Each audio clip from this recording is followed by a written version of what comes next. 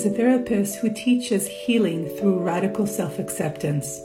There are 3 parts to radical self-acceptance. Part 1, no fixing. We are not broken and we do not need to be fixed. When we witness ourselves, when we show up for ourselves, we're not showing up as rescuers or fixers. We are showing up as loving witnesses. Part 2, no matter what. Anything that comes up, any emotion, any thought is welcome and accepted, no matter what.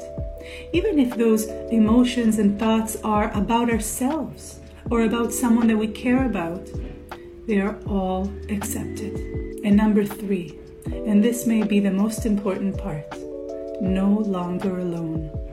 When we can show up for ourselves without trying to fix ourselves because we're not broken, and with an attitude of no matter what, unconditional acceptance, that is when we feel that we're no longer alone. Because there is someone inside us that will always be there for us, no matter what. Shortcast Club.